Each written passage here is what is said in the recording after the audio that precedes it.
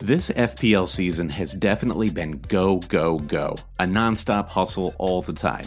Matches, deadlines, unexpected blank and double game weeks, on top of everything the real world has had in store. Sometimes you need a moment to turn off and hit reset. That's when you reach for Coors Light. It's made to chill. For me personally, supporting Fulham during this last year has been a true roller coaster ride. Honestly, when that Adama Traore goal flew past Areola in the 92nd minute of game week 31, the only thing that saved my mental state, the only thing that calmed my nerves, was cracking open a Coors Light. There's only one beer out there that's literally made to chill, and that's Coors Light. The mountains on the bottles and cans even turn blue when your beer is cold. That way, you always know when it's time to chill.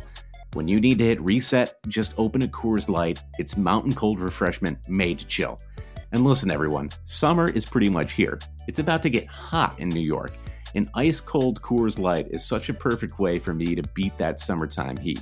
Coors Light is the one I choose when I need to unwind.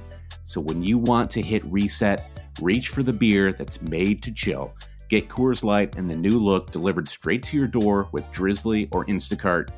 Coors Brewing Company, Golden, Colorado. And as always, celebrate. Pele leaned in and said something to Freddie. Don't let them change you. Keep working on what makes you different and what makes you special. It was great advice, but it caused me some problems. But what could change Freddie Adu? Soccer is going to explode, and it's going to be around this kid. We were the Beatles. Everywhere we went, it was the Freddie Show. And with that came the expectation, and with that came the pressure. New episodes of American Prodigy drop Tuesdays from Blue Wire Podcasts.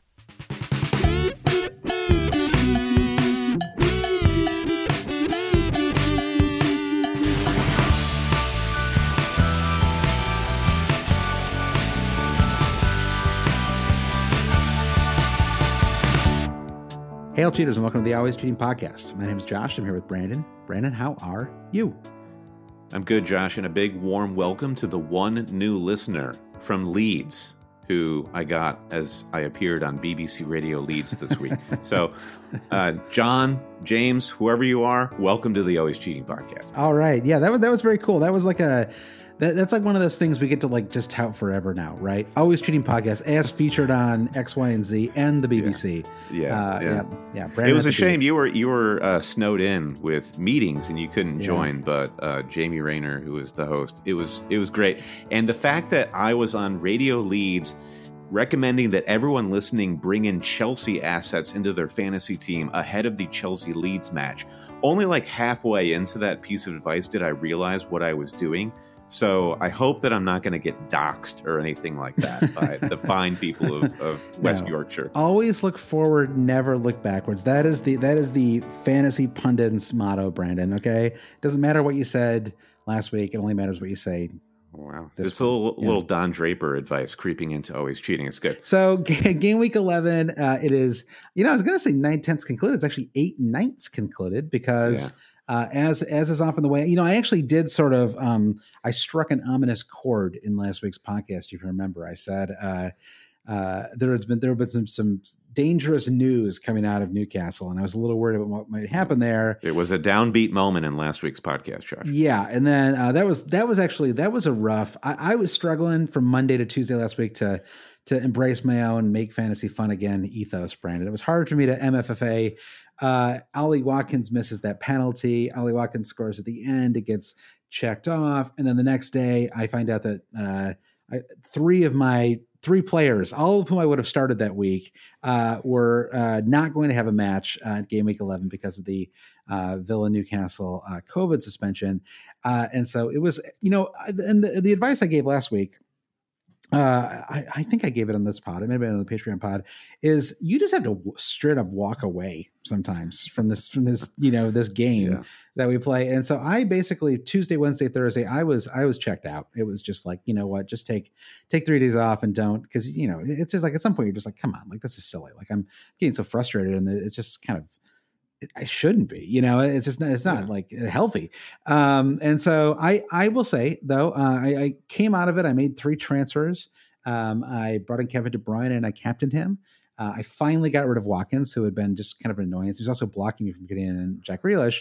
And I turned him into Patrick Bamford, who scored 3 minutes into the Chelsea Leeds match. And it was like, boom, hit cleared, right? Like hit, like no more worries from there. Yeah, right. It's all gravy after that. Yeah, exactly. So it was, so I ended up getting 2 goals and assist on it. I brought in Jota, who, that was a little frustrating. I thought he would at least get more than 20 minutes in today's match, but C'est la vie, 2 out of 3 players on a hit came through, which I think is not too bad. And so I'm on 69 points. That's with a -4, and I've got nice.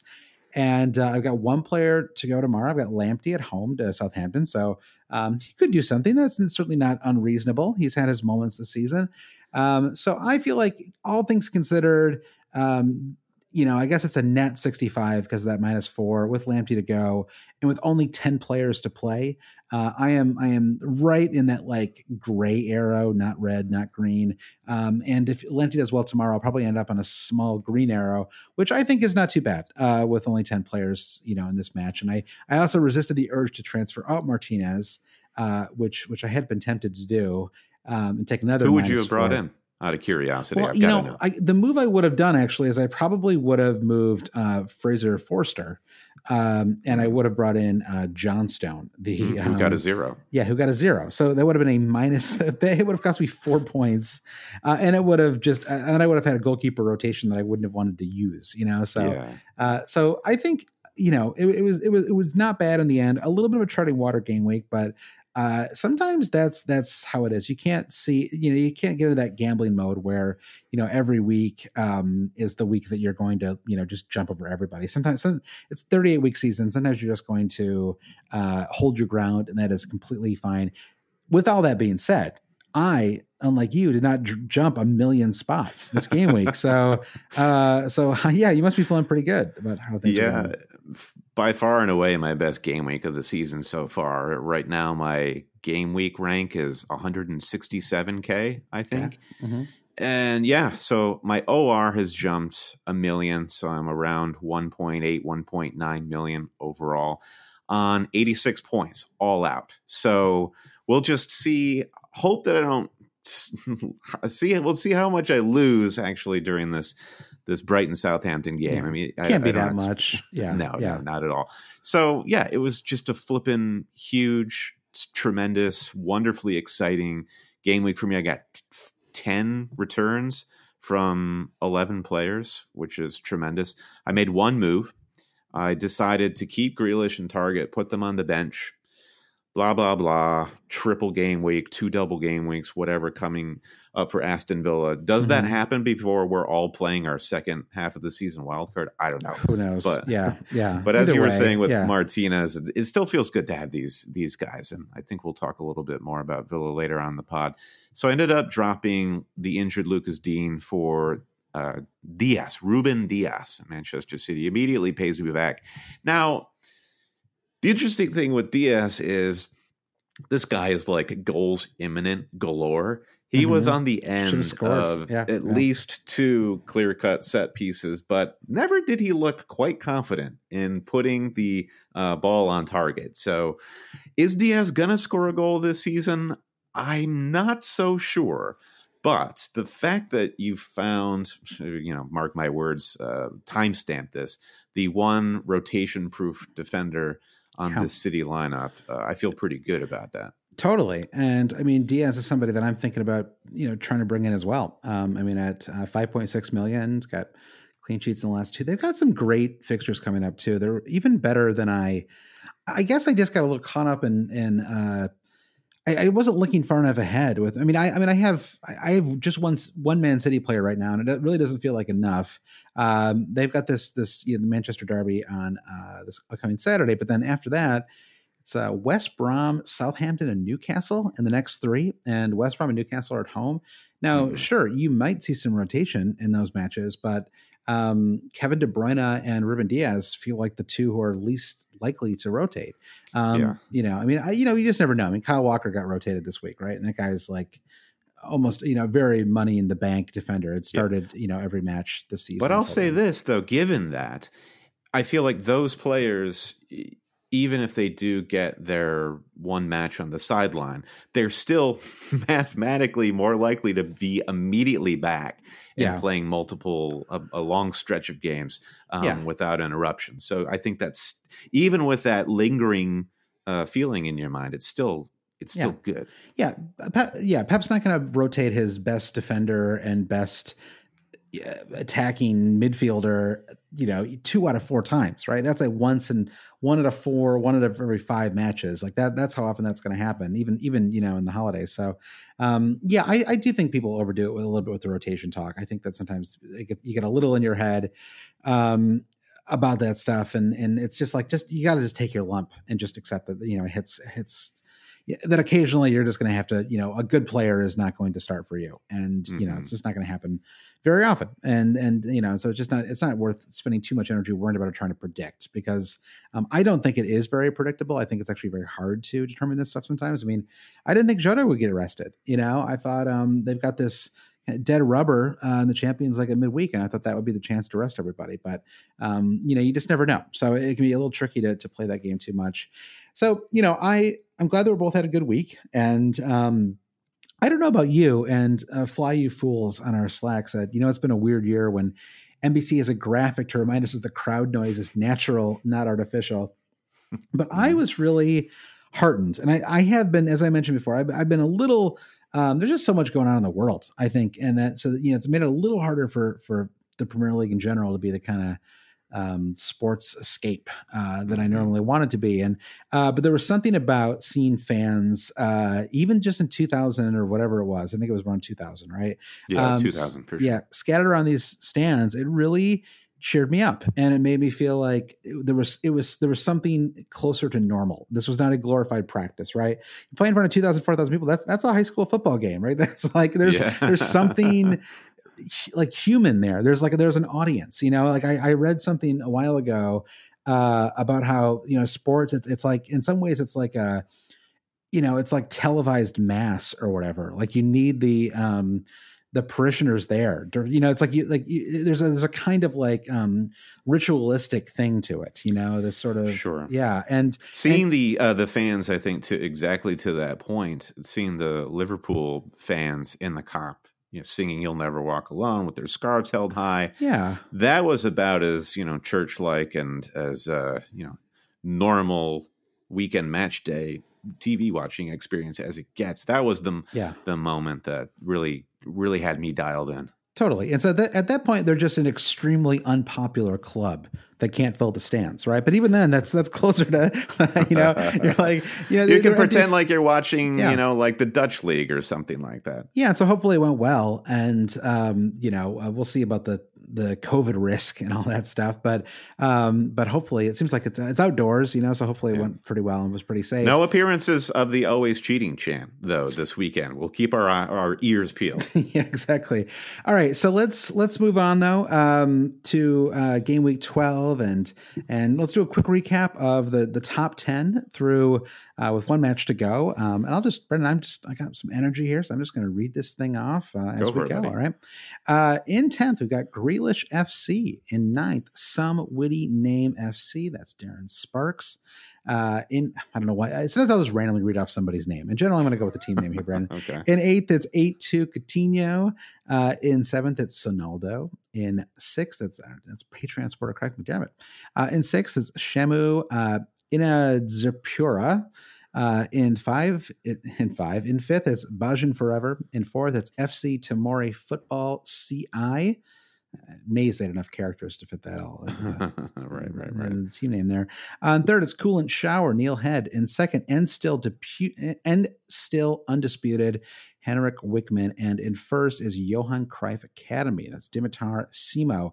Thank you so much to everyone who has joined our Super League. We have 20,000 strong, and you bet I'm doing my Tilly watch each week, Brandon, to see how she's doing. Where is Tilly this week? Well, she fell a little further, but she has 3 players to play tomorrow. So, she's got a lot of room that she can still make up this week, Brandon.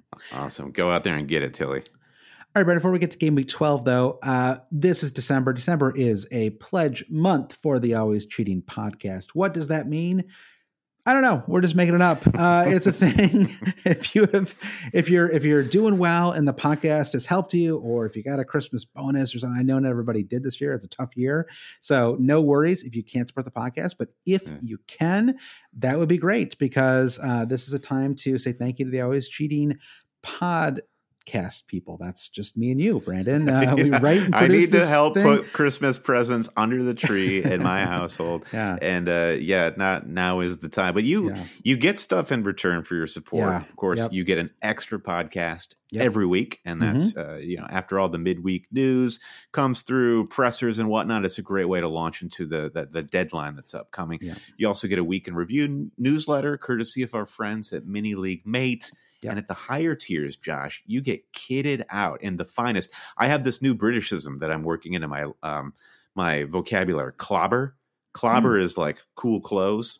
Oh, wow. Okay. So you can get some Always Cheating Clobber, the Make Fantasy Fun Again t-shirt that's available at our Volkswagen and producer tiers. That's true. And Patreon supporters at any pledge level get, I think it's 25% off all of their merch in the Always Cheating shop. So if you are looking to get something for yourself or get somebody for somebody else for the holidays, become a Patreon supporter and get some clobber on our, exactly. You can check out all the merch at alwayscheating.com. So patreon.com/alwayscheating is where you can go to support the pod.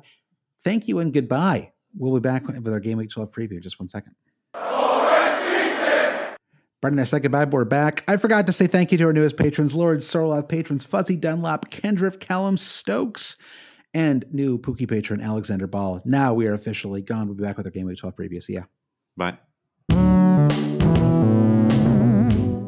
All right, Brandon, we're back. Game Week 12 kicks off with a Friday match. Leeds play West Ham. I don't know about you, but now that we had one match canceled for COVID, are you now like stressing about other matches getting canceled? I hadn't really worried about it too much until this last one happened. I'm not thinking about it, to be honest. The fact that maybe it was just that nobody really spoke about it in the broadcast this weekend. With the fans back in the stands, my general level of emotion coming out of the weekend was positive. Yeah. So it's just not something that I'm dwelling on. And maybe that's a blind spot for me. But no, I'm feeling more positive than negative. Okay. Yeah. So that's an interesting pun when we're talking about test results for a virus. I'm technically feeling maybe more negative than positive would be better. No, I don't mean that I'm feeling negative, just that it's like, it gives me like a little, I'm feeling like a little jolt of COVID anxiety now. I'm trying to tamp that down, but and maybe it's just, I'm looking at that Friday match and it reminds me of last week. And I think, just losing 3 players like that, it really upends your strategy. It was basically like the equivalent of getting, 3 injuries in the same day, right? It's like, you get three injured players in the same day. It's going to be tough to shake that off, And so, well, the way we were speaking about this at like the preseason, where we knew that this was something that could happen, and where I generally landed was it's not going to help your team to manage from a place of fear and trying to anticipate something that's entirely out of your control happening. Now, I think with the Villa-Newcastle match getting canceled, it did underscore the fact that, you do need some players on your bench. Yes. And maybe even the bigger issue was the goalkeeper rotation. So the fact that Martinez is so highly owned and the general style of fantasy is you don't have a backup keeper because that's just kind of a waste of money. Right. Would you reconsider that at all? Trying to work in a goalkeeper rotation over the next month, just so you can cover yourself there? It's hard not to have hindsight, when it comes to this. But I think that question came up early on in the season, and our response was, yes, this is a thing that's possible, but it's pretty unlikely. And if it happens, it happens. And but I think in the which I think is just easy to say when you're trying to justify not spending an extra 0.5 million or whatever on your goalkeeper. But I actually think two things. I mean, one is I do think that I do wish I had a rotating goalkeeper situation right now. I mean, maybe I only would have got one or 2 points anyway. But now I feel like that could flare up again, right? With all these matches coming fast. I mean, if something happens over the holidays when these teams are playing like every 3 days, it's going to be a real issue. I think the other thing I was going to say is this could have been a lot worse. Like if, Aston Villa, Newcastle, now certainly Aston Villa have a number of, it's not uncommon for people to have 2 or 3 Aston Villa players, but if that had been like Leeds, Man United or something, you know what I mean? Or like some like major match, that would have been really stressful and it really would have put us in a tough spot. So, and I think in that situation, okay, yeah, you bench Jack Grealish, that's annoying, but he's 7.5 million. You still got your heavy hitters, doesn't really change anything. But yeah, I mean, if Liverpool have a COVID issue or something like that, that's really going to. And now that, thankfully Salah and Mane both got it. I mean, not thankfully, but thankfully in the sense that they're now they should have some level of immunity. Team antibody. Yeah. I don't know why we're talking about COVID so much in this podcast. I guess it's just in the air, right? And obviously, it canceled the match. Literally, man. Yeah, we try not to talk about it too much in the podcast because it's just kind of a downer, and that's not really what we want to focus on. But it does feel like it's there right now, and with all these matches coming up, I would like to have a little more security. So even if you were thinking about having more depth, I mean, are we just talking about the backup goalkeeper? I mean, do you feel like you've actually at times over the years had an even more imbalanced team where you've got kind of like a funky, 1 or 2 players who don't play at the end of your bench. And so I don't think either of us have that really right now. No. And I felt it was a very fortunate way that blank fell because I was able to field a full 11 without burning any points. Right. And yeah, that might just be the nature of the fixture, as you were saying. But it does make me, when I look at my squad, Tariq Mitchell, who there's no sign of this guy. He's just vanished from the face of the earth. If I had a priority going into the festive fixtures, in a few weeks, it would probably be to replace Mitchell with a playing defender. Because for me, I think it's less you being able to anticipate, well, which team could hurt you most if they don't play or so on and so forth. It's just that so long as you have 15 players that all have the opportunity to play any given weekend, that's about as well as you can set yourself up for something like that. I'm surprised that Mitchell can't even make the 18 any longer. I thought he actually was quite, I mean, I guess it's just like they just have a lot of faith in their starters or something. But, didn't you think he acquitted himself pretty well the first 6-7 weeks? Yeah. And I was surprised that Nathaniel Klein, I mean, Klein is, he's not as old as you think he is. I think he's just 29 years old, but it feels like he's been around for ages. I would have guessed 32. I really would. All right. I'm looking up Nathaniel Klein just to double check that. Yep. He's 29 years old. Wow. And, he just locked right into that Crystal Palace lineup and he's played decently. And I think that was really the one thing that's standing in Mitchell's way. And I just don't think that they have a need for that many fullbacks on the bench. Yeah. So. God. Oh man, that Palace West Brom match. I have to admit, this is part of my MFFA approach is not to watch bad matches, and so I didn't watch a minute of the Palace West Brom match. But did you watch any of it? It must have been fun. I mean, West Brom seemed like the kind of team that, I just cannot handle going down to 10 men. I mean, to lose 5-1 at home, that's that match was Daddy's going to stay up and play FIFA until 2 a.m. and sleep in through West Brom Crystal You have Palace. Been staying up so late recently. What is that? I know.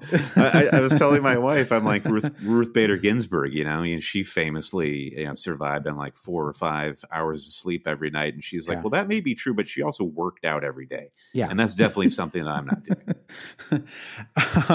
All right. So let's get to some questions for Game Week 12. We've got 5 questions here. Okay. First one comes from Fantasy Football Scouts Mark Southerns, which I have to say that it's pretty cool to get a question from him. I mean, like whatever, like I know most people don't care, but for me, we basically started this podcast many years ago because we loved the podcast that he did, the original Fantasy Football Scoutcast. So with Mark and Granville, total absolute legends. And Mark is the GOAT. Like he's one of the best fantasy managers ever. Yeah.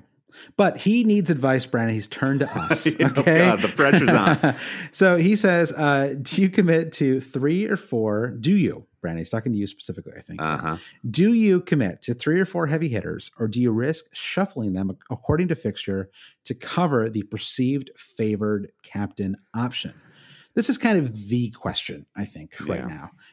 Because I think what we have seen this weekend is It actually took for me. It took a little like I had to kind of like remind myself that almost everyone I had who was expensive did well too, because it's like it was a real you can't have everyone kind of weekend, wasn't it? I mean, it was 100%, like yeah. Everyone did well. I mean, Bruno, I guess, was the worst option, although he came off the bench and got a 6-point return. It's not bad. I would even argue that Bruno, it's like a weird paradox where Bruno got the least points of these premium mids or premium attackers, but he sort of emerges as still the biggest priority because what he did in 45 minutes is just, it's awesome. Unreal. He's a great player. And I feel completely exposed not having him. So yeah, that is my conundrum. And I'm with Mark here. I'm trying to figure out who is the priority. So right now, my premiums are Kevin De Bruyne and Harry Kane. And then it's a little more balanced with sub premiums in my midfield with Rashford and Son. So I need to figure out how to A, get Bruno in for Rashford, and B, it's like, do I even need to turn Son into somebody else? It's a needs must situation where it's a weird I feel thing. Like Son is the highest point getter in the game right now, but somehow he scored probably the most beautiful goal of the weekend. That opening goal in the North London Derby. It had to be. Yeah. I mean, but he also he is a little more hit or miss, I would think, than Kane. And I mean, when I talked about the that like can't ever, I mean, I took Son out this week, and it's it's the kind of thing you would typically kick yourself over doing. And of course, in hindsight, if I'd done that, I would have dropped Ziyech, who looked worthless again and then got injured.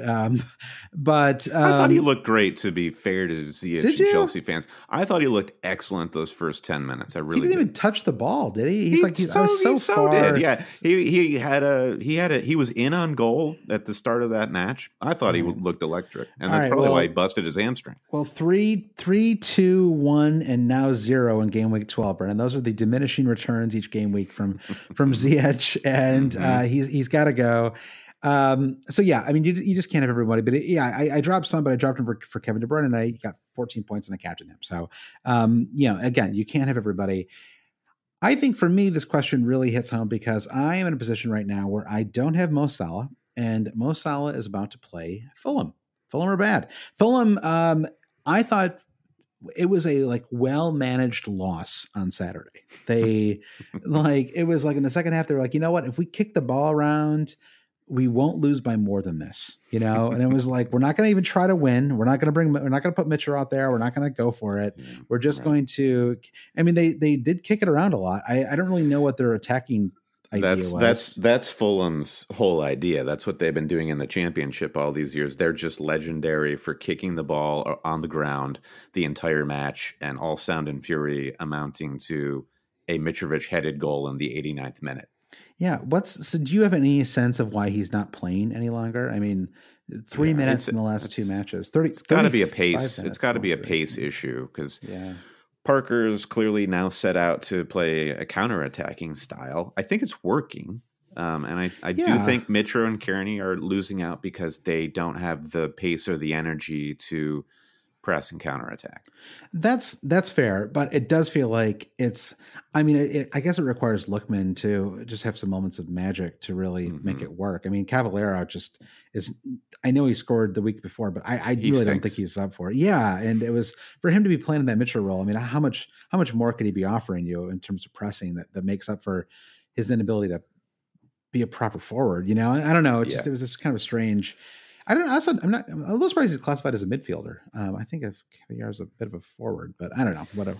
He's more of he's like a winger, like Mane and Salah. That sort of style. He usually plays out on the left, but it's just this new tactical formation. But listen, we're getting sidetracked.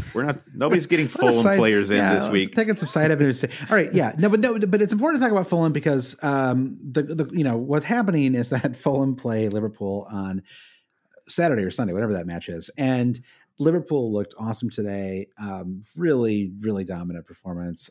Just really impressive, I have to say. And they've actually, I don't know, outside of that fluke VAR penalty, in that Danny Welbeck, the Welbeck thing, they've actually played pretty well in general recently. And I think that Villa match was clearly some kind of wake up call for them. And defensively, I still worry a little bit about Robertson. Part of me is like, maybe I could just turn him into somebody cheaper and a Diaz and save the 1.5 million. He looks really dangerous, but at 7 million, I just felt like even this like toothless Wolves squad that don't have that didn't have a forward, basically. Yeah, this guy, what the Portuguese guy, this guy needs to go like get loaned out or something, right? He is so I can't remember ever seeing, like, the whole signing is so weird. It's like he played like one competitive match or something and they gave him a 35 million. Like that's like a favor to an agent, right? That is not a real, like, I don't know what's going on. This guy's got to go down to like League 2 for the season and get some. This is the teenager kid, the Fabio Silva. Yeah. I mean, like, what's going on? Why does he get any minutes? So I don't know. Even this, a Wolves team that didn't have their talismanic forward, right? Even they were scaring Liverpool, and Liverpool made a couple of pretty significant defensive mistakes. One really big one near the end. A couple of Connor Cody missed a big chance too, and it's just like they do not look. They're scary. It's scary to have a Liverpool defender at the moment because you don't have a lot of faith in them to keep clean sheets. And it feels like they've kind of lucked into a couple, honestly, in the last couple of weeks. And so, and Robbo looks great. And Mane was really off his game, wasn't he, today? I thought he was not very sure. He was in one of those. He was in his Anthony Knockaert mode where he was trying to do too many things. He was moving his body and his mind were moving at different speeds, for sure. Yeah. So this is a very long way of saying that Liverpool look good. They're playing Fulham, who are quite bad. And the one player that you really, really want to have for that match is Mohamed Salah. And he is incredibly expensive.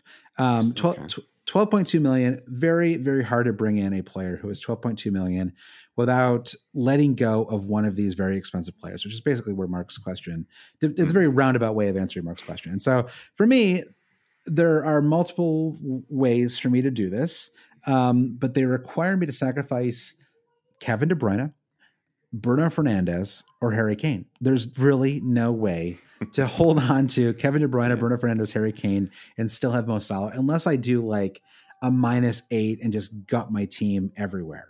Just like full on fire sale, like everyone. The Hector Bellerin's of the world will not survive. Yeah, exactly. And so just like get 0.5 million anywhere I can get it. And, I really don't think doing that for one fixture in general is a smart strategy. And so if I am to do that, do I take Harry Kane out, who looks, super dangerous in his moments, right? It's not like he's not like Mo Salah. I mean, if I had to pick between the two, I'd certainly pick Salah.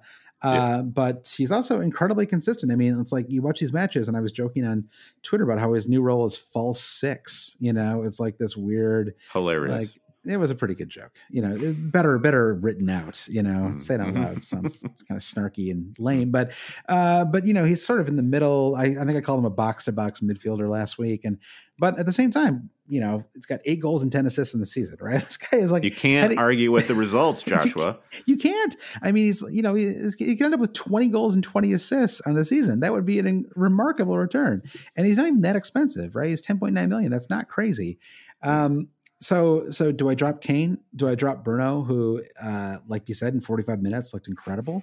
Do I drop Kevin De Bruyne, who, I mean, that's Here's the thing. Here's the thing with Kevin De Bruyne, right? Yeah. So he is arguably the best midfielder in Europe. Right. Plays on a wonderful team that is suddenly like searching for top of the league out of nowhere. Yeah. Tremendous game in hand. After the Manchester Derby in game week 12, their run of fixtures is West Brom at home, Southampton, Newcastle at home, Everton, Chelsea, Sheffield United, Crystal Palace, West Brom again, Sheffield United, Burnley. It's an insane run. So I'm with you in this dilemma of who do you drop? Right. And it seemed like Kevin De Bruyne was the obvious one because it's the easiest like for like, at least money-wise, in an FPL team to get Salah in. Yep. However, I just feel like Man City are set to go on an incredible run into February, and I don't think we can go without him.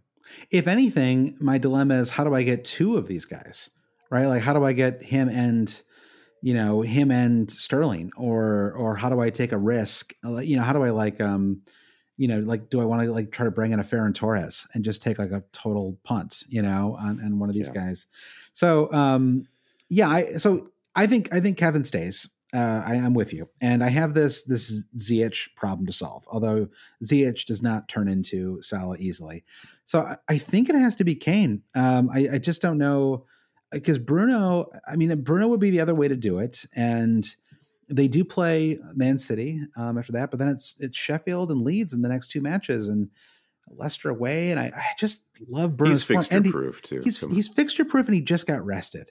It's like, it's such the 1-2 of fixture proof and rested, and so I think Kane is the one who has to go, and I hate to do it, but I think it's the thing that makes the most sense. And so because again, that shifting only, like the sort of hopping, right? The what is that term again? The upside chase. Upside chasing. It's all variations in the same idea, right? But basically the idea of like jumping from player to player, it only works if your players stay healthy in the rest of your squad, and you don't have any other issues to deal with.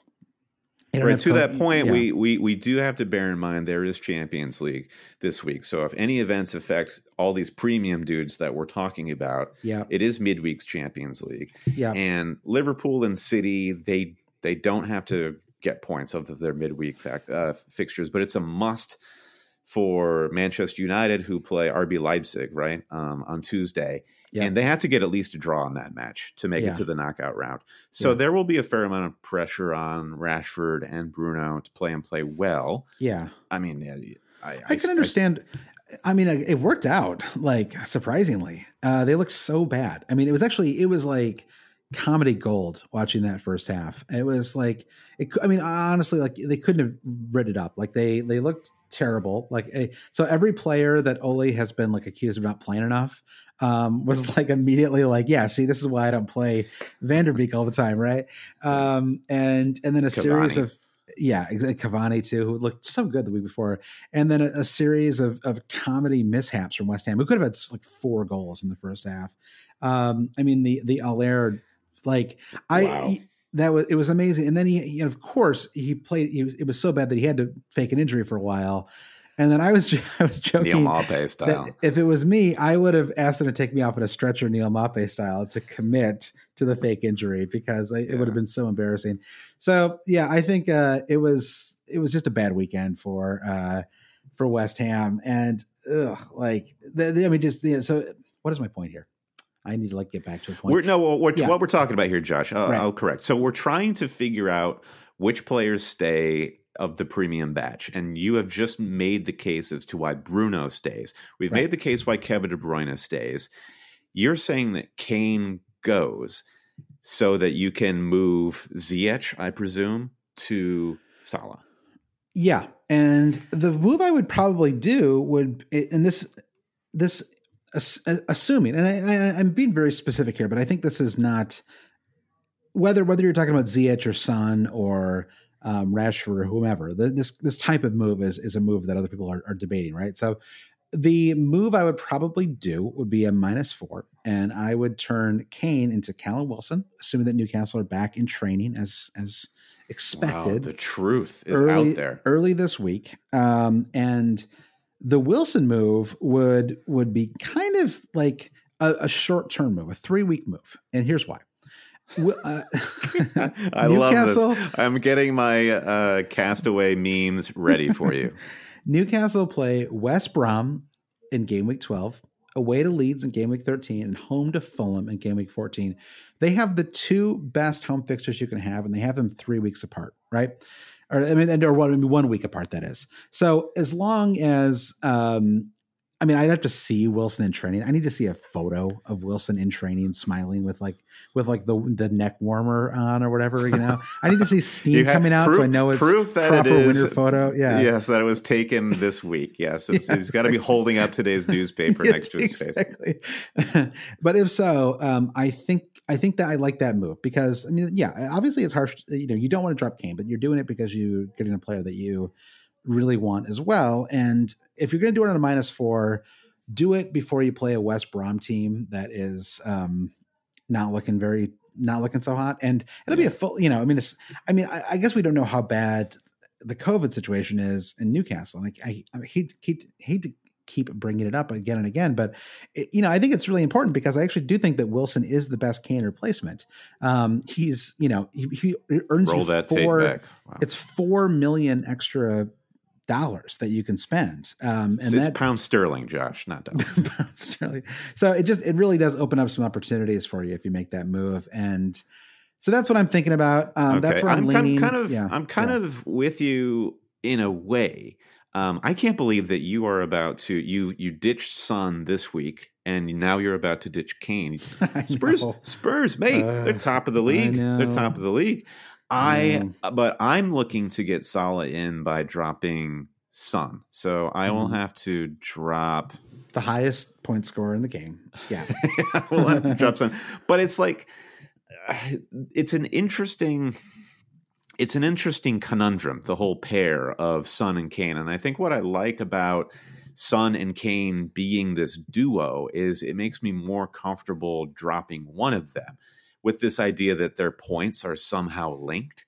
And, somebody out there right now is listening being like, well, they're linked because they're both getting points, and that's great. So why would you get rid of either of them? But I do feel like there's so much more upside, as we're talking about, with Salah over Son. So as long as I can get a piece of those Spurs points by keeping Kane, what this also requires me to do is to downgrade Rashford to somebody in the Jota arena. You're worried about Jota now? I mean, didn't start today. No, I'm not worried about Jota, but in order for me to have the funds to upgrade Son to Salah, I need to find cash elsewhere. And the only player in my team that isn't Harry Kane or Kevin De Bruyne who could fund that is Marcus Rashford. Mm-hmm. And as we've discussed over the last few weeks, we've both gone through this torment with Marcus Rashford over the last month where he kind of lost his form. Yeah. I don't need him. This guy is not he scored a tremendous goal. Had a couple of great opportunities against West Ham, but we don't need this guy, especially when we're talking about the caliber of Salah and De Bruyne and Kane. So that's my plan, is to hang on to Kane but get rid of Son. By the way, Callum Wilson rose in price tonight. That is like insane to me. That it is. Like, why would you buy him before you even knew if Newcastle were going to return to training? Like, that's like, it feels so risky to me. I don't know. Forgive me, anybody listening who's already made this move, but lots of gamblers out there. Yeah, again, I like you said before, I need to see a photo of him holding up today's newspaper. So, so the question is, do you risk shuffling them according to fixture? I guess so. I mean, I guess in a roundabout way, that's what I'm arguing. And the question is, the question is just who do you drop? And I think that's the question. I think once I get Salah, then I may try to find a way to get back to Kane, through a couple of transfers. It may be that I'm just, in a way, I really am just dropping him for a few weeks, and then I'll try to get him back in. Or maybe I try to bring Son back in, who's maybe a little easier to do because he's cheaper. Yeah, but it's fixed. There's fixtures when you're looking at Mark's question and you're talking about how to rotate and how to bring in the best captaincy option.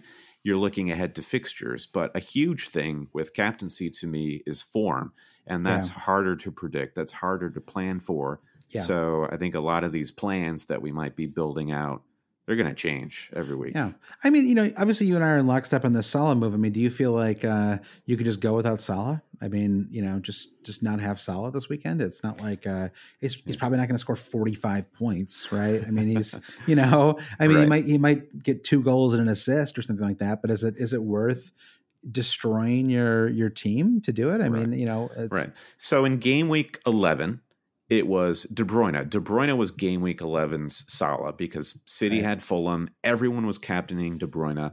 He was the guy we had to get in. And sure enough, he delivered a 14 points. Yeah. Could have done even more, really. I mean, could have done more. Yeah. But to your point, what did everyone else do? Kane got 12, Son got 13. Had Bruno played that entire match, he probably could have matched all of them. Salah got a goal and an assist. So, yeah, I do think it's possible to go without Salah with the hope that your other premiums do cover you and you do get your alternative captaincy. Right. Yeah.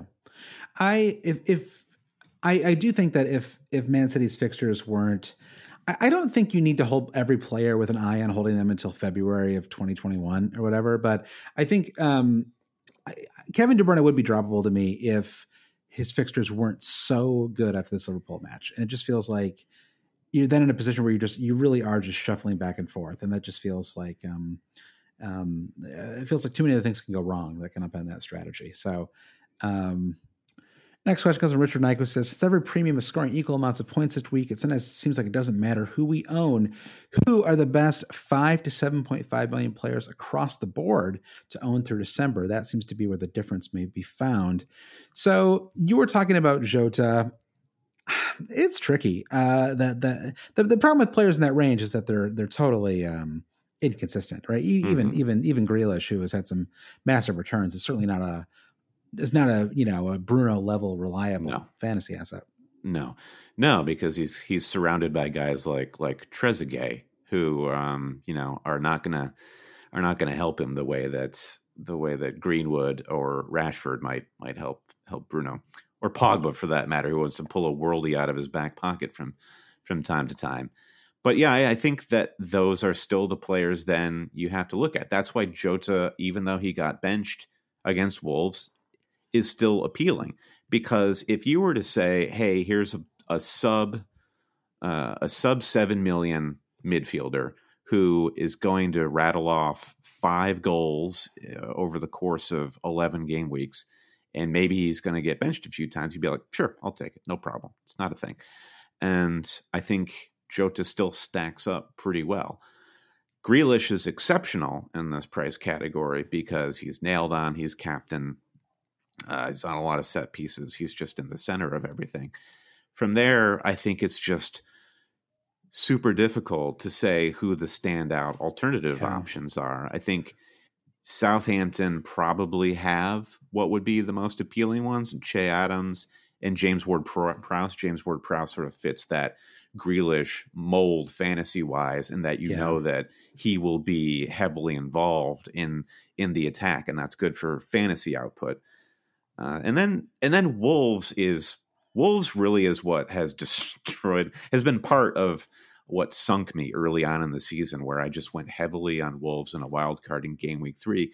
Mm-hmm. So even while Podence and Neto leading the attack in a way, Traore, I don't know if you want to talk about him, they still just feel a little lower quality than even Southampton at the moment. It's kind of crazy when you go through all of these teams. I mean, I'm looking at the season ticker, just looking at all the clubs on there, and it's like, you want to talk about midfield options. Like, it is just I'll do this very, very quickly. All right. I'm just going to name the team and then just say whether or not they have any acceptable cheap midfield assets. Okay. So Arsenal, nobody, right? Aston Villa, they got a couple, Grealish in particular. Brighton, really, there's nobody. Burnley, nobody. Chelsea, okay, yeah, now we're talking a little bit. Although even then, it's like Jorginho doesn't play anymore. Well, yeah, but even when if you went up to the 8 million range, I mean, Pulisic's been battling injuries. Havertz has not gotten started. Ziyech is now out for a while. There's not as much there as you might think. Mason Mount, I guess, if you want to be really risky. Spare a moment. This is not part of the conversation, but the work that Timo Werner put in that match this weekend was incredible. Yeah. The run that he made to get Christian Pulisic that goal, and I mean, he's still not a high caliber FPL asset like we want him to be, but I was really blown away by his performance. He's not bad. I was actually on his transfer market page yesterday. I mean, you look at all of his matches so far for Chelsea, he's putting together a nice start to his time at Chelsea. And I mean, he's just an easy player to like. I mean, this is how I felt when I watched the RB Leipzig matches this summer too. I mean, I wasn't too focused on the returns, but it was just like, he was just, like you said, he works hard. He's really active. He's really aggressive. And I don't know why it hasn't, that was just like a comical, like he couldn't hit that Giroud ball off the inside of the crossbar to be like, you couldn't do that if you tried, right? Yeah. That was like a total fluke moment. That was like the big magnet that they construct late on in the Breaking Bad run to break into that like police station or something. A magnet was involved in keeping that ball out of the goal. That was a classic episode of that show. So Palace, Zaha, there are mixed opinions, but I don't think either of us are hugely enthusiastic. And they got kind of a tough run anyways. They got Spurs and Liverpool in 2 of their next 3. Everton, James has fallen off, unfortunately. Fulham, there's nobody. Leeds, it's like hard to pick the right player. Well, let's back up. Okay. I think Fulham can offer you, particularly if you want to play a 3-5-2 or you want a fifth midfielder that can rotate. I think Ademola Lookman is starting to put together some sort of compelling case for himself. So let's see, Lookman right now he's priced at 5.0 even. So I think that he could work as a fifth midfielder. And that's not bad. He's going to start. He's going to be a focal point. And somebody like Anguissa, even, who is 4.5. So that's like Fulham would be a team worth considering if you're looking to go cheap for a fifth mid on a wild card or something. I think that's fair. So Leicester, as long as Harvey Barnes isn't starting, I don't see anybody I really want there. I certainly don't want Maddison. Maddison looked terrible, even though he did put it together for one assist, one game-winning assist. He looked terrible. Leeds would be fun if you knew which player to pick, but I thought Jack Harrison had probably his worst match of the season for Leeds. Just wasn't quite, he's not looked as good as he's looked at times this season, and. Rafinha looks really good at maybe. Rafinha is the one I'm like, maybe like that guy's really fun to watch and really active. I don't know. Maybe he's a player to consider at some point. I became really enamored of Stuart Dallas this weekend. He was playing, more advanced in the midfield, and he's playing like that John Lundstrom role for last season. Like a worse version of Lundstrom, but I could see that guy putting together a good run. Totally. And then he moved back to left back. I don't know if he's going to have to go there now with Robin Koch out. I who knows, but, so maybe this exercise is just going to go on for too long here, but the point is like, there aren't a ton, like there just aren't a ton of assets. Sheffield United, there's really nobody. Newcastle, there's nobody. Southampton, James Ward-Prowse, possibly. Spurs Bowen on West Ham. Bowen, maybe. Yeah. He had a frustrating match though too, right? He's an inconsistent finisher. And, Pedro Neto is a player I'd maybe consider at 5.5 million on Wolves. I think that he, no one looks great away to Liverpool. So I don't think that's a good, reference point, but I thought he's going to get a lot of minutes with Jimenez out. And I think that he's available for 5.6 million, has 2 goals and an assist in his last 3 matches, 3 goals and 3 assists in the season. He's someone I would definitely consider on a wild card. Sure. As like an enabling kind of player, I should say, like somebody who I could go, Ziyech to Neto and Bruno to Salah this week, as my Salah move possibly. But who is the best, Josh? If you had to pick one player, so if you rolled back time, would you still do that Diogo Jota transfer? Wow, that's a good question. It's hard because Souček is right there, and we didn't even mention Souček. Yeah, that's right. So cheap. Funds like everything else, like the most active defensive midfielder of all time, right? Like it's the most insane. He might be the one. I think Souček is the guy. Yeah, Souček is up there. I think. I guess I could have spent a little more, and I wouldn't have had it quite enough. I guess Grealish is the pick if you count him. He's almost in that like less expensive premium category, but he's interesting asset as well. I think, I don't really know other than that. I think it's really tricky. Maybe Ward-Prowse, I suppose. He's really turned it on. He has these moments every season where he's got this like little kind of 10-match run where he looks awesome. And so maybe he be the asset. Although I think Neto. I'll go with Neto. Pedro Neto, just a little plays further forward than Souček.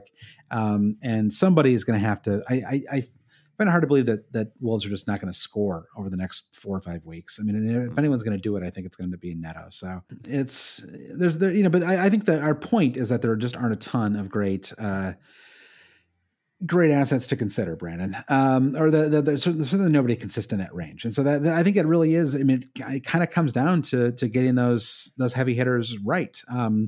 All right, so you've got the mighty Souček, the towering head of Souček.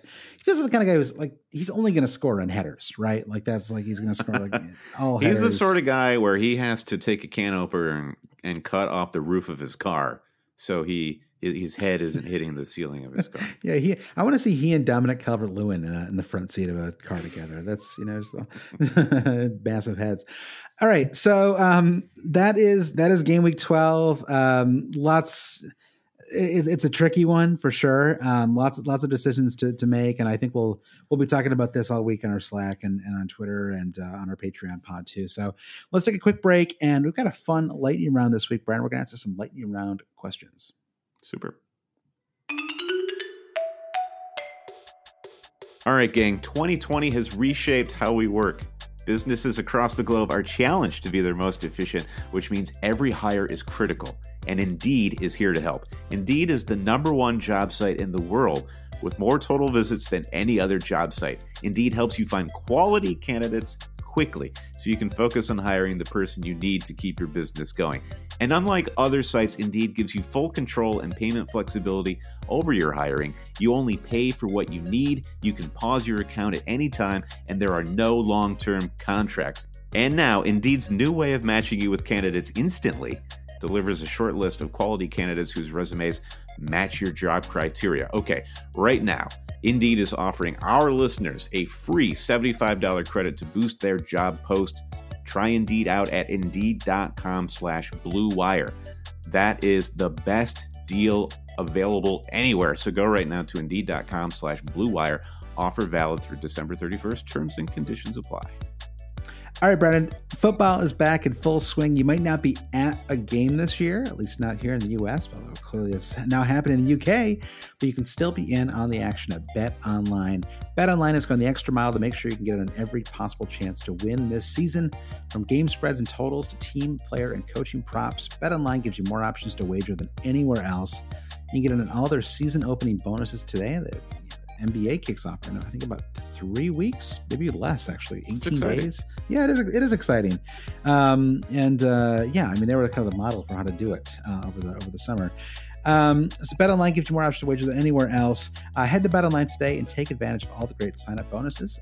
Don't forget to use promo code BlueWire at betonline.ag. That's BlueWire, all one word. BetOnline are your online sportsbook experts. All right, one more for you guys. The holidays, they are here. Now, have you made your wish list yet, Josh? PlayStation 5, maybe? No, that's a Brandon wish. No, I got others. I got dreams. Listen, yeah. Forget about whatever you want. The #1 wished for gift this year is not the PlayStation 5. It is Manscaped, the best in men's below and above the waist grooming. Manscaped is here to ensure that you're taking care of your manhood and your nose hairs, too, with their new Performance Package. That's right. The Manscaped Performance Package is the ultimate men's hygiene bundle and makes for the perfect gift. The Performance Package includes these things. Pay attention, Josh. The Weed Whacker ear and nose hair trimmer, which is waterproof, and you can use it in the shower. It also has a handy LED light that helps you see in the dark. The Lawnmower 3.0 is also in the Performance Package. That's the best trimmer on the market for your balls, butt, and body. Wow. And their performance liquid formulations, the Crop Preserver Ball Deodorant and the Crop Reviver Ball Toner. Mm-hmm. Josh, you got to get this on your list, buddy. Get the Performance Package now and receive 2 free gifts. Listen, the box already has 3 things in it. You get it now, you get 2 free gifts. What are they? It's the Manscaped Boxers and the Shed Travel Bag, this handy little dop kit, and some beautiful boxers so you can look like you really know what's going on down there below the belt. So 'tis the season for Manscaped.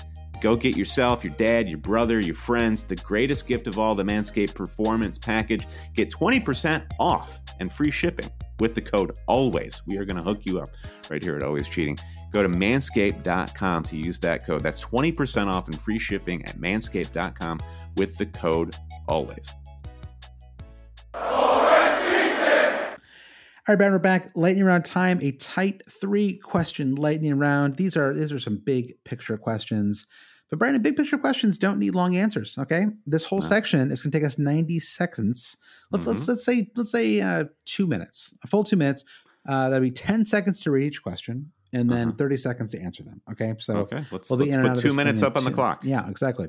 Right. First comes from FPL Jammo. He says, do you enjoy the current season madness of around 10 essential attacking assets with each game featuring one you don't own is an anxiety-driven roller coaster, or do you prefer a season with a defined template where points are more predictable and there are fewer heart attacks? When you put it that way. I read JMO's question and I thought, yeah, I think that this is more fun. The whole unpredictable, wild, swingy game weeks, because when I think back to, say, the SAS season, Suarez, or even an RVP at Arsenal season, I don't really remember them very well. Maybe it's just because I'm old and I have holes in my brain. But these are very memorable seasons with some really hefty decisions. And it feels a bit more like a game, doesn't it? Yeah. I think the only, I would agree. I in fact, I really chafe against the I love, like in that last section we talked about Mark's question about dropping people and bringing them back in. I mean, it's you could spend an hour, multiple hours debating that question and thinking it through, and that's I mean, obviously that's a level of nerdy engagement that everybody wants to do, but you and I do, and everyone, most people listening do, and it's like it's really fun to think that stuff through, even if there's not a clear answer, even if you can't solve it. It's just a fun thing to puzzle through as part of the game of fantasy and trying to get it right. And it's all you can do. It's really the poker thing. The poker analogy makes the most sense, right? Because in poker you don't know what cards are coming, but you can try to use your instincts, right? Your reads of the situation and mathematics and try to and hope that it all comes together in a way that makes sense. And the only complaint that I would have, or the only thing I wish were different, is I think what makes it more anxious is that these matches are all separate. So if you don't own, like last week, right? I didn't have any Man City players when they played their home match. And so I didn't have Kevin De Bruyne for that match. And, if that's a normal weekend, there's like 5 Saturday matches on, on that 10 a.m. slot, the 3 p.m. slot in UK time.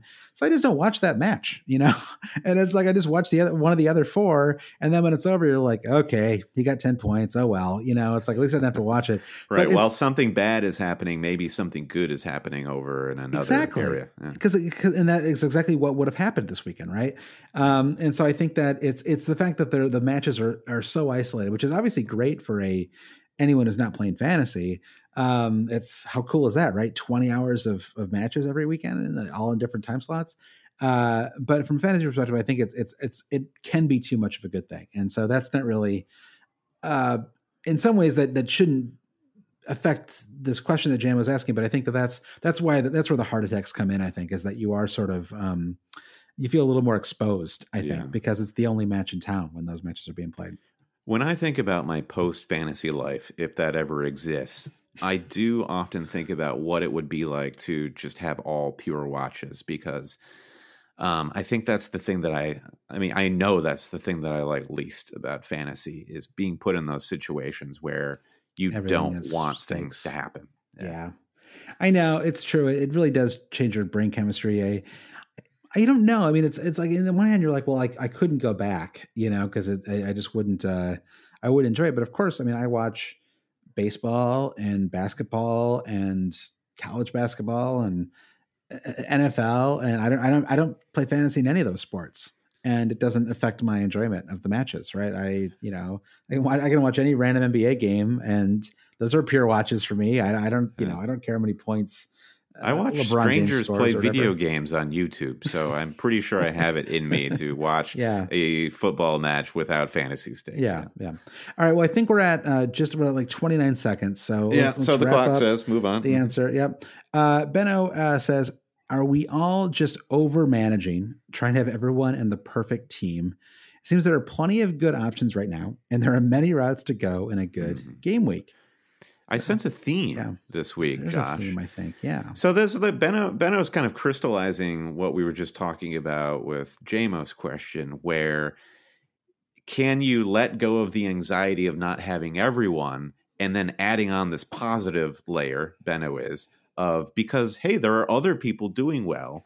So is it possible to have a great team over here and another great team over here that had different players and they're both doing just as well, and then we can all just have a great time? I think that like a week like this in game week 11, that kind of worked. But most weeks, it's not going to be like game week 11.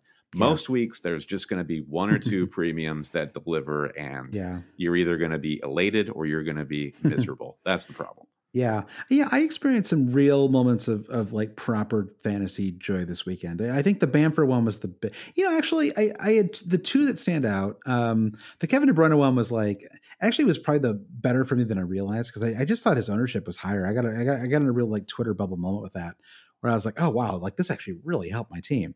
I just kind of wasn't factored in the fact that like he was just a hard player to bring in, at his price point. But it was the Bamford goal, which we talked about earlier, and then the Kane goal where it hit the top of the crossbar, and there was sweet as a nut. The half second there, I'm sure you felt this way too, where it looked like a missed chance. It looked like it was going to careen off the crossbar, a la the Timo Werner missed the day before, and then it just droops in. It just drops into the net, and you're like, oh shit, he just scored a goal. This is great. And for you, that's a double, right? Because you got the goal and the Son assist. Yeah. It was amazing. I can't believe I'm making so many allusions to video games right now, but that goal was so FIFA, right? They showed the replay where Arsenal go up the pitch, and while they're up there, doing their whatever it is that they do, Son and Kane and Bergwijn and I can't remember who else was the fourth guy. We're just hanging out on the midfield line, just like you do when you're playing in a drop-in match in FIFA. All the guys want to score goals, so you just hang out and wait for possession to change hands, and then boom, you're all sprinting full pelt toward the goal. Yeah. And somebody hits Son hit the triangle button, and Kane thought he hit that circle button a little too hard, but he hit it just right. What a goal that was. That was a great goal. And then that was pretty much it. The match was over, but by then it was fine because you'd seen everything, everything you needed to see. So, all right. So final question is from James Parham. He says, the game is now all about there's a lot of statements. They're more like statements, and they're like statements that are like, I'm right. So James Parham says, the game is now all about the captaincy, right? If you have a decent team, it's all about who your captain is. He says in a wistful closing line, Brennan says, I guess it always has been. It's true. It always has been. I mean, look at my team. I've been having a rough go of it at the start of the season, but the last 3 weeks, I've got 3 green arrows. And what has happened the last 3 weeks? I've nailed my captaincy pick. Calvert-Lewin against Fulham, followed by De Bruyne 2 weeks in a row, delivering double-digit returns. And I'm charging up the ranks. So, God, it does blow your mind. And you kind of only realize once you start hitting captaincies and you see how much of a boost it is. Yeah. When you're not hitting captaincies, it's easy to look all around your team and start casting blame at your goalkeeper or your stupid third midfielder or your bounty of forwards that aren't delivering. But I mean, last week, I think game week 10 was a great example of this because a lot of people were hitting 50, 60 points just based on nailing a captaincy and really not having much else going on in their team. Yeah. I mean, game week 1 was like that for me too. I remember I had it was like blanks, and then I had solid captains, right? And that's basically like he had a hat trick. So it was like getting 6 goals in my team, right? You get 6 goals in your fantasy squad. It doesn't matter how else anybody else, how anybody else does. Like you take any random game week and you drop 6 goals into it, and it's going to be a good game week for you. So pretty good. Yeah. So, I think it's true. I mean, obviously it's a thing you can, it's like you almost don't want to dwell on it too much because it feels like there's a little too much luck in there. But I think the takeaway that I had when Kevin De Bruyne got those 14 points was I had a moment on Friday where I was like, I'm going to bring in Gabriel Jesus rested at midweek and I'm going to captain Jesus, and I'm just going to really I'm going to get one up on everybody. Right. and then, what a fun podcast this would have been to record. Yes. Oh, geez. Can you imagine if I just maybe I hadn't even brought in KDB at all, brought in Sadio Mane just to be totally different. I can't lose, boys. I got Mane. I've got Jota. I've got Jesus captain, Bruno. Oh, but in the end, I went with the runaway favorite captain pick, and then he did really well, and it felt good, of course. I mean, because I don't care how highly owned or template or whatever a captain player is, if you captain somebody and they get a great return, that is fun. That feels good, right? So, so I think that if anything, it just feels like maybe the captaincy isn't the place where you want to really be making your big gambles, or conversely, it is, because if they pan out, then you can make a big surge. But I mean, for you, you haven't done anything crazy with your team over the last couple of weeks, right? No massive transfers. If anything, I actually wonder now if the Dean injury saved you. You may have ended up dropping Son, I think, instead. Before this game week. Sometimes that happens. Sometimes those moves, the move you can't make is ends up being the best move. Yes. But anyway, it's true. But I mean, you haven't done anything crazy, and you've halved your rank, right, in the last 3 weeks. So I think, but just to go along with what you're saying, sometimes it's huge to get it right. So maybe you just go with the obvious one because that's gonna be where the points are delivered. But the point is not don't be creative with your captaincy pick. The point is just get it right, and easier said than done. Yes, exactly. Yeah. But that is the point. Right, but my argument is that get it right often means go with the more obvious pick, right? Because that tends to be the right call. I mean, it's 8 times out of 10 or whatever. It's fair. That's why why the triple captaincy chip. I feel like it always ends up being the one that we all tend to play at the exact same time. Yeah. Because it is so obvious. I'll never forget the my 1 point tripled from Sadio Mane last season. That was a real triple captain low point. But I also think I had a week. Maybe we probably all did. But I think I got 75 points once when I triple captained Aguero in a double game week, and I think I got 25 points combined. And it was this random game where everybody got 200 points because it was just such a crazy high scoring week. All right, that's the pod though, Brandon. Just those 3 questions in the late round this week. Thank you for everyone, stuck around this long into the podcast. And again, if you are able and willing to kick in, you can go to patreon.com/alwayscheating to support the podcast, to get extra pods and the Slack channel and discounts on merch and all kinds of different stuff. So we'd love it if you did, but no worries if you can't. No pressure. No pressure. And Brendan, do you want to thank our producers? Absolutely. Thanks to producers Trevor Ingerson, Mike DePietro, Chris Howell, Andy Penn, Martin Savage, Brian T., the Big Gaffer, Bob Ascoon. Got to take a big breath there. Jeff Husby, Ben Grant, James Holland, Jazz Binning, Dave Wegner, Lodahl, Nick Wright, Jim Payne, Brian Chin, Blair Jacobson, Travis West, Victor Forberg Skoging, Paul Hertzig, Kaya Christine Lelang, Andy Portlock, Toothless Gibbon, Lindsay Rostel, Anton Markov, at FPL Merch, Carrie Swanson, Paul Scanlon, Kieran Screeton, Francis Mann, Chris Carter, Blue Nose Stew, producer Matt, Michael Oolong, Bruce Kerr, Alper Paksoy, Nicholas Verdakis, Sam Shower, Will Husby, Rich Evans, and of course, the man, Bobby Stiles. And never miss an episode of Always Cheating, Josh. I know sometimes you call me and you're like, hey, did that episode of Always Cheating drop? I'm not sure.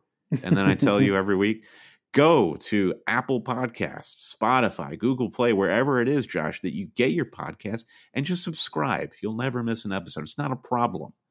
I need to quit. Yeah, I need to quit faxing you and asking you to It's like, every week having to find like a Western Union, where I can send you a quick. You think it's deadline message. day or something like that? Sending me your faxes with your various demands on them. It's very. I find it to be very odd. And yeah, if like Patreon is not your bag, I'll have. So you've got your December pledge drive for Patreon, Josh. I'll have my separate pledge drive. Okay. For giving us 5 stars and a review on Apple Podcasts. Yeah, let's muddy our messaging. I like it. Okay, this is just marketing 101. Like, give people 5 things to do and they'll do none of them. Right? Exactly. Yeah, but if you could just give us even a quick 5-star review on iTunes, that would be great. And yeah, and go ahead and listen on Spotify too. We've been I listen to a lot of podcasts on Spotify now. I found it to be an enjoyable experience. And if anyone wants to listen to, should I share my Spotify year in review? But it's almost all Grateful Dead songs. So if you want to listen to Grateful Dead, reach out to us and I'll share. Throw a link up in the Slack for our patrons, Josh. I will do that. It's a good idea. All right. Thanks for listening. Good luck this weekend. Good luck to anybody who's got Brighton and Southampton players tomorrow. And we'll see you next week. Bye. Poku forever.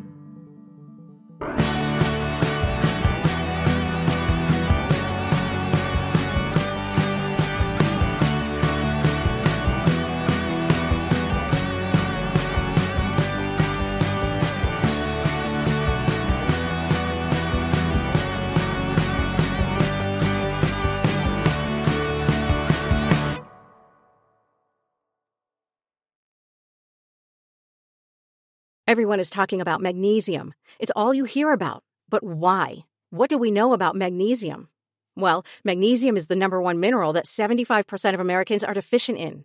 If you are a woman over 35, magnesium will help you rediscover balance, energy, and vitality. Magnesium supports more than 300 enzymatic reactions in your body, including those involved in hormonal balance. From functional medicine doctors to mental well-being and female hormone experts, we all know that magnesium is the one mineral to improve all aspects of well-being and health. But which one? Magnesium Breakthrough from Bioptimizers, the trusted choice recommended by leading experts with 7 best-absorbed forms of magnesium to ensure your body receives the support it needs for overall well-being. Go to bioptimizers.com/balance today and use code BALANCE10 for 10% off. Support your journey to wellness at bioptimizers.com/balance. Magnesium Breakthrough from Bioptimizers, your foundation to optimal health and vitality.